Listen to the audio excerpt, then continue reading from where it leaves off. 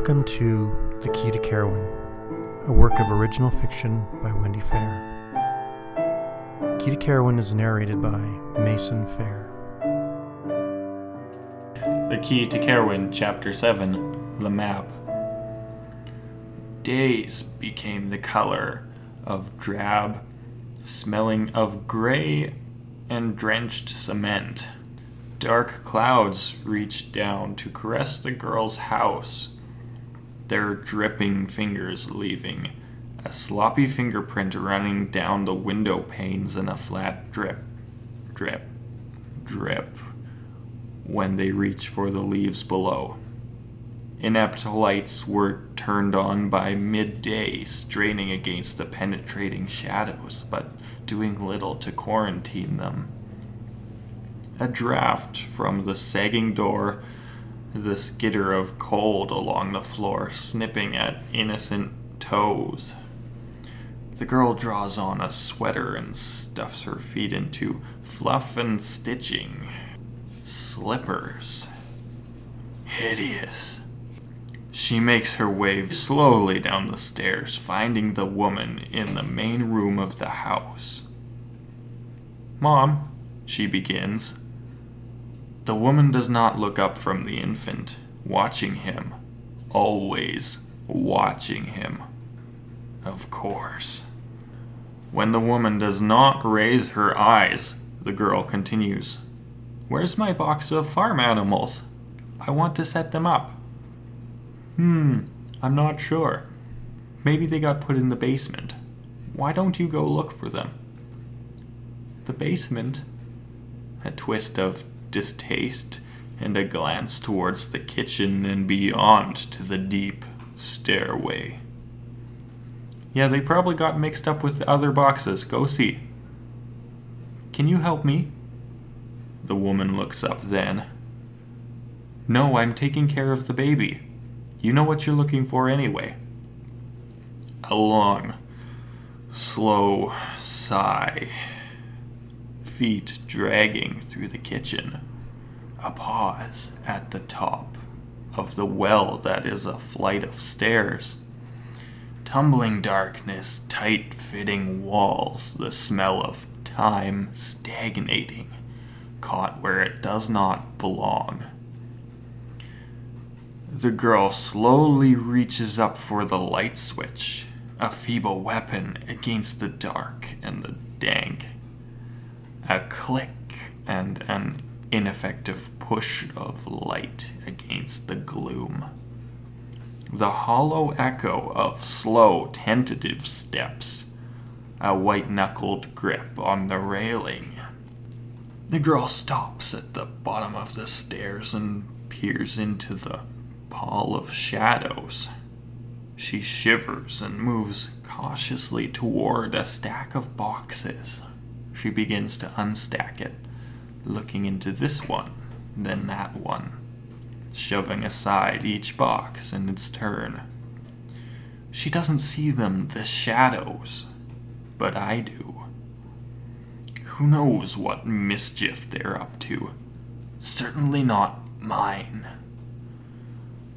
I watch their slithering and gathering, their coming together to further shut out the light. I hear their silent approach, a noiseless push against sound, a nothingness in which whispers seem deafening.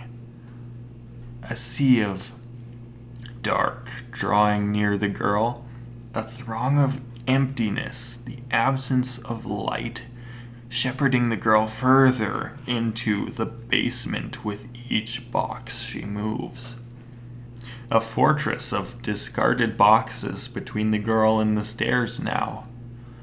The girl searching with a sigh, a groan, and another shove of a box. And ever the shadows caressing her further, deeper into the dank and the dust, the crumbling cement and the dimming recess of things long forgotten. Oblitas nisi me omnia.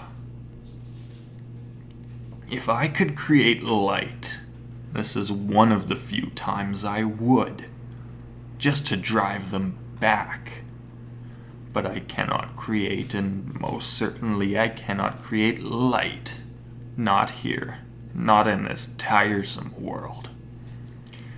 These things, creation and light, are hoarded by the enemy, his alone to yield, as if any small advantage given to me would tip the balance, as if he feared I might come to rule this pitiful slum in his stead.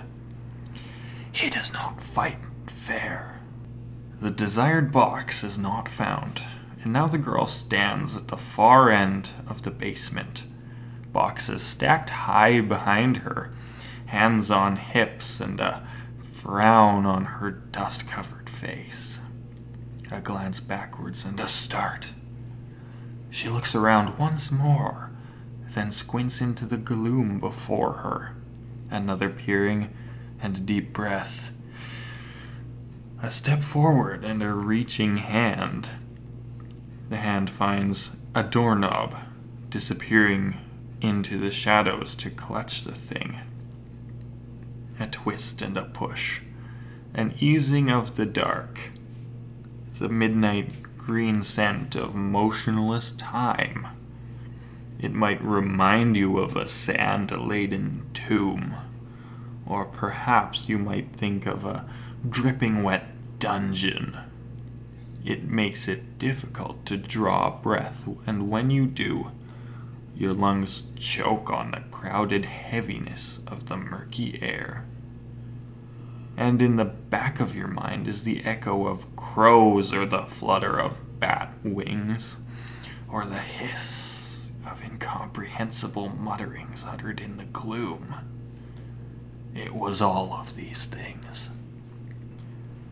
Two things are visible in the small half-circle of struggling light that fights its way into the room from behind the girl, trying to move in with her. A table made of wood and a wardrobe standing on the floor on the far side of the room, deep in the crawling, covering recesses of shadows. I watch as the shadows surround the girl in the closet, pulling them together. They are like an icy wind, making the path unbearable, forcing her to take shelter. There's nothing I can do about it, nothing. I try. I make the woman call to the girl, but the shadows pull the sound down into the blackness long before it reaches the girl's ears. I dim the light behind her, but the girl is now accustomed to the shadows and only gives a cursory glance back before moving further into the room. I move the table to block her path. The girl bumps into it, grabs at her leg, then gives it an impotent shove as she moves around it. There's nothing for it. In the blackness, under the watch of the shadows, the girl's hand finds the handle to the cabinet door and gives it a sharp twist. There is her box, deep in the black hollow of the wardrobe floor, only barely discernible beneath the hems of the coats and jackets hanging there. But there is something else waiting in the darkness too. The girl reaches for the box, but the shadows shift at just the precise time. Her eye catches the brightening of the still light where it falls to the floor with a fracture and a glinting. The girl reaches blindly, and her hand finds a chain. Silver and ruby is so deep in the shadows they both appear as onyx. She scoops it up and studies the thing for a long moment as it lies cold and lifeless in her palm. "Leave it. Hurry upstairs with your box." She cannot hear me. "Mom's bracelet," the girl whispers into the shadows. They answer with a flurry of howling whispers. The girl kneels and begins to crawl into the closet. Her hands roving back and forth on the floor in the dark. Slowly, so very slowly, the shadows pull away and the girl looks up into an ephemeral glow, lighting the back of the cabinet. She squints against the brightness of it, there in the dark. She cocks her head to one side, and I hear it then. The tinkling of a music box, the notes dripping into the cabinet around the girl in weightless tones of metal and glass. The girl stands and pushes aside the jackets and coats, a tender light invading the small confines of the cabinet around her. She takes a leery step forward and stumbles out of the cabinet into a room of revolving light and music. The black marble floor is pulled up by the black banister of the far-off stairway. The light of the chandelier high overhead fights its way through the dripping black stones, choking off its brilliance. There is a swirling of white skirts and black jacket tails, and people in sequined masks glance down at the girl as they swish past her. They are goblins with hooked noses, witches with hooded eyes, peacocks with drooping feathers, phantoms with eyes and mouths traced over their features, animals, fairies. They are anything they have chosen to be. The girl reaches back as she takes a step away from the dancer's stilted steps that fall as heavily as the music surrounding them. Her hand finds the scratchy silver of a ball gown, and she turns to study it. The shadows whisper, and the girl looks down at the bracelet in her hand. She straps it to her wrist, then tugs at the dress until it falls from its hanger. The girl quickly steps into the too large glittering nothingness of the gown. She pulls at the skirt until she can see her feet, then walks out into the crowd. Someone bends and hands her a mask as he passes by, a form of stardust and ribbons in the shape of eyes and a nose. The girl ties it to her face and looks about her, squinting through the mask. A step that becomes a skip and a hop, a twist that becomes a twirl, a pause that becomes a bow, and the girl is whisked into the dance. She spins and whirls, she steps and hops, finally breathless. The girl steps out of the revolving mass of people. A woman approaches the girl. What words describe her in her black petticoats and taffeta skirts that hold the light until it ceases to be? She is the color of char and the feel of velvet. She is the scent of midnight on a cloudy night. She is the sound of ravens' wings when she moves. "What are you doing here?" demands the woman. I, stutters the girl. "This is an exchange ball. You cannot attend unless you have brought something to trade." The girl is silent, staring up at the woman. "Well," squawks the woman, "do you have something to trade?" The girl raises her hand, the bracelet dangling from her chicken bone wrist. "A nice bauble," the woman nods. "Very well. As you have brought jewels, I will trade you a jewel in return." She reaches into the handbag secured to her wrist by black satin ribbons.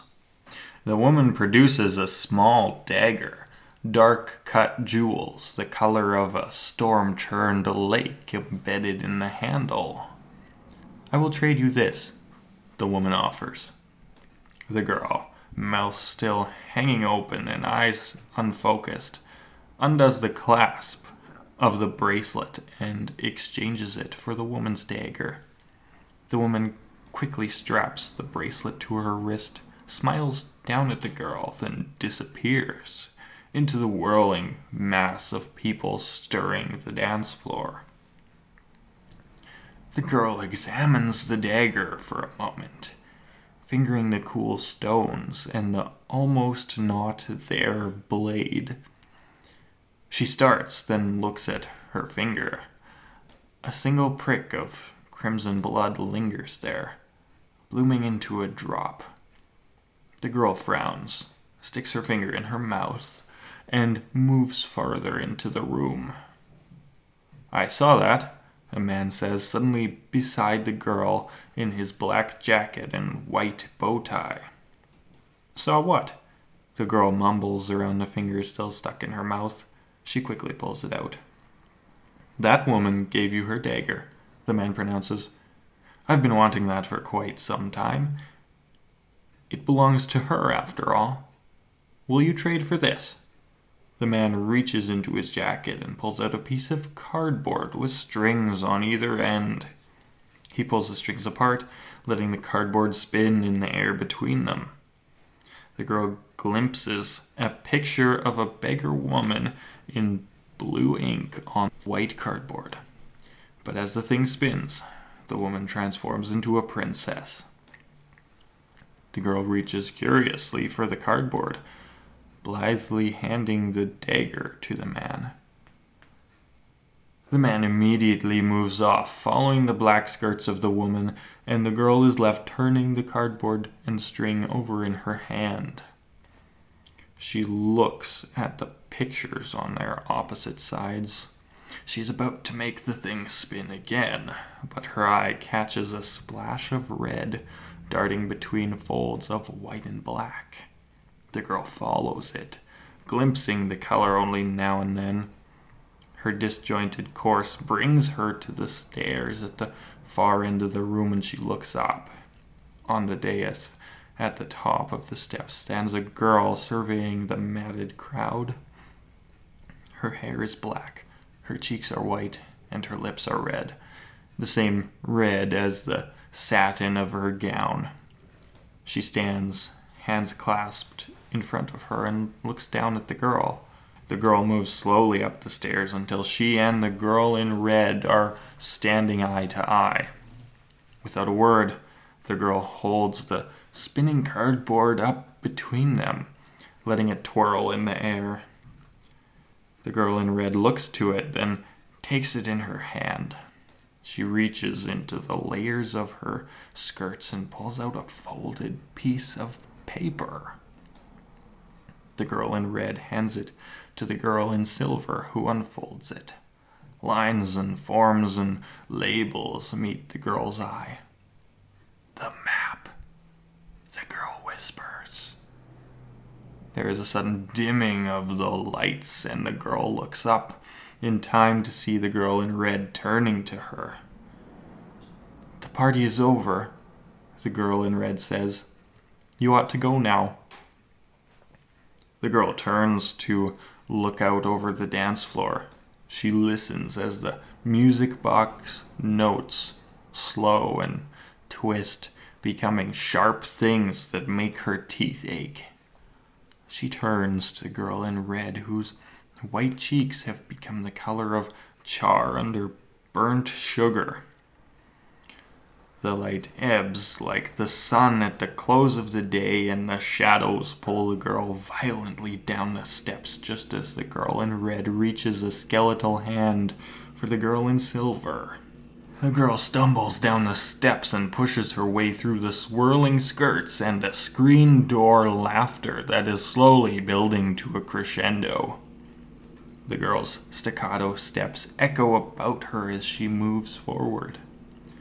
She dares a glance up and finds all eyes turned to her flight. The scene is changed now. Where splendor and light once reigned, now tatters, darkness, gray faces, and drunken dance steps hold sway. Black plastered walls drip away, crumbling into decaying cement. Marble floors yield to shadow and dust. The girl is almost at the cabinet again when a cadaverous hand reaches and grips the girl's star silver dress. The girl turns to find eyes the color of topaz burning into her face. She screams and tries to pull the hand away, but it holds fast. Quickly, the girl tugs at the zipper on the side of the dress, steps out of its tatters and dust, and runs for the cabinet. She grabs the box and hurries back through the basement, still clutching the map tightly and shielding herself from the blackness with it. A dart and a run, a dodge and a push of a box. The shadows part before her, giving way to the light and creating a path for the girl's retreat. Her feet find the stairs. Running steps, and she is gone, leaving the shadows and the cabinet behind. She reaches the top of the stairs, pausing just long enough to close and latch the door firmly behind her. She hurries her hard-won treasures up to her room.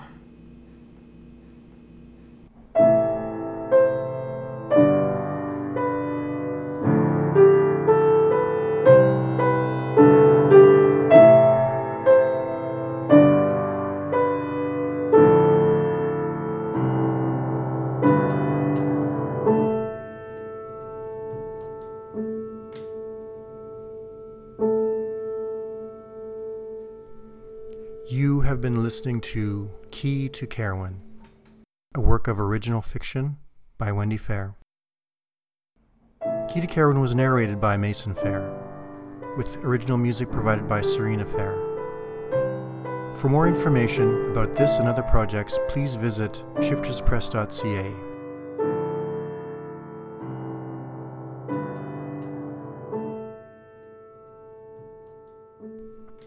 Thank you for listening.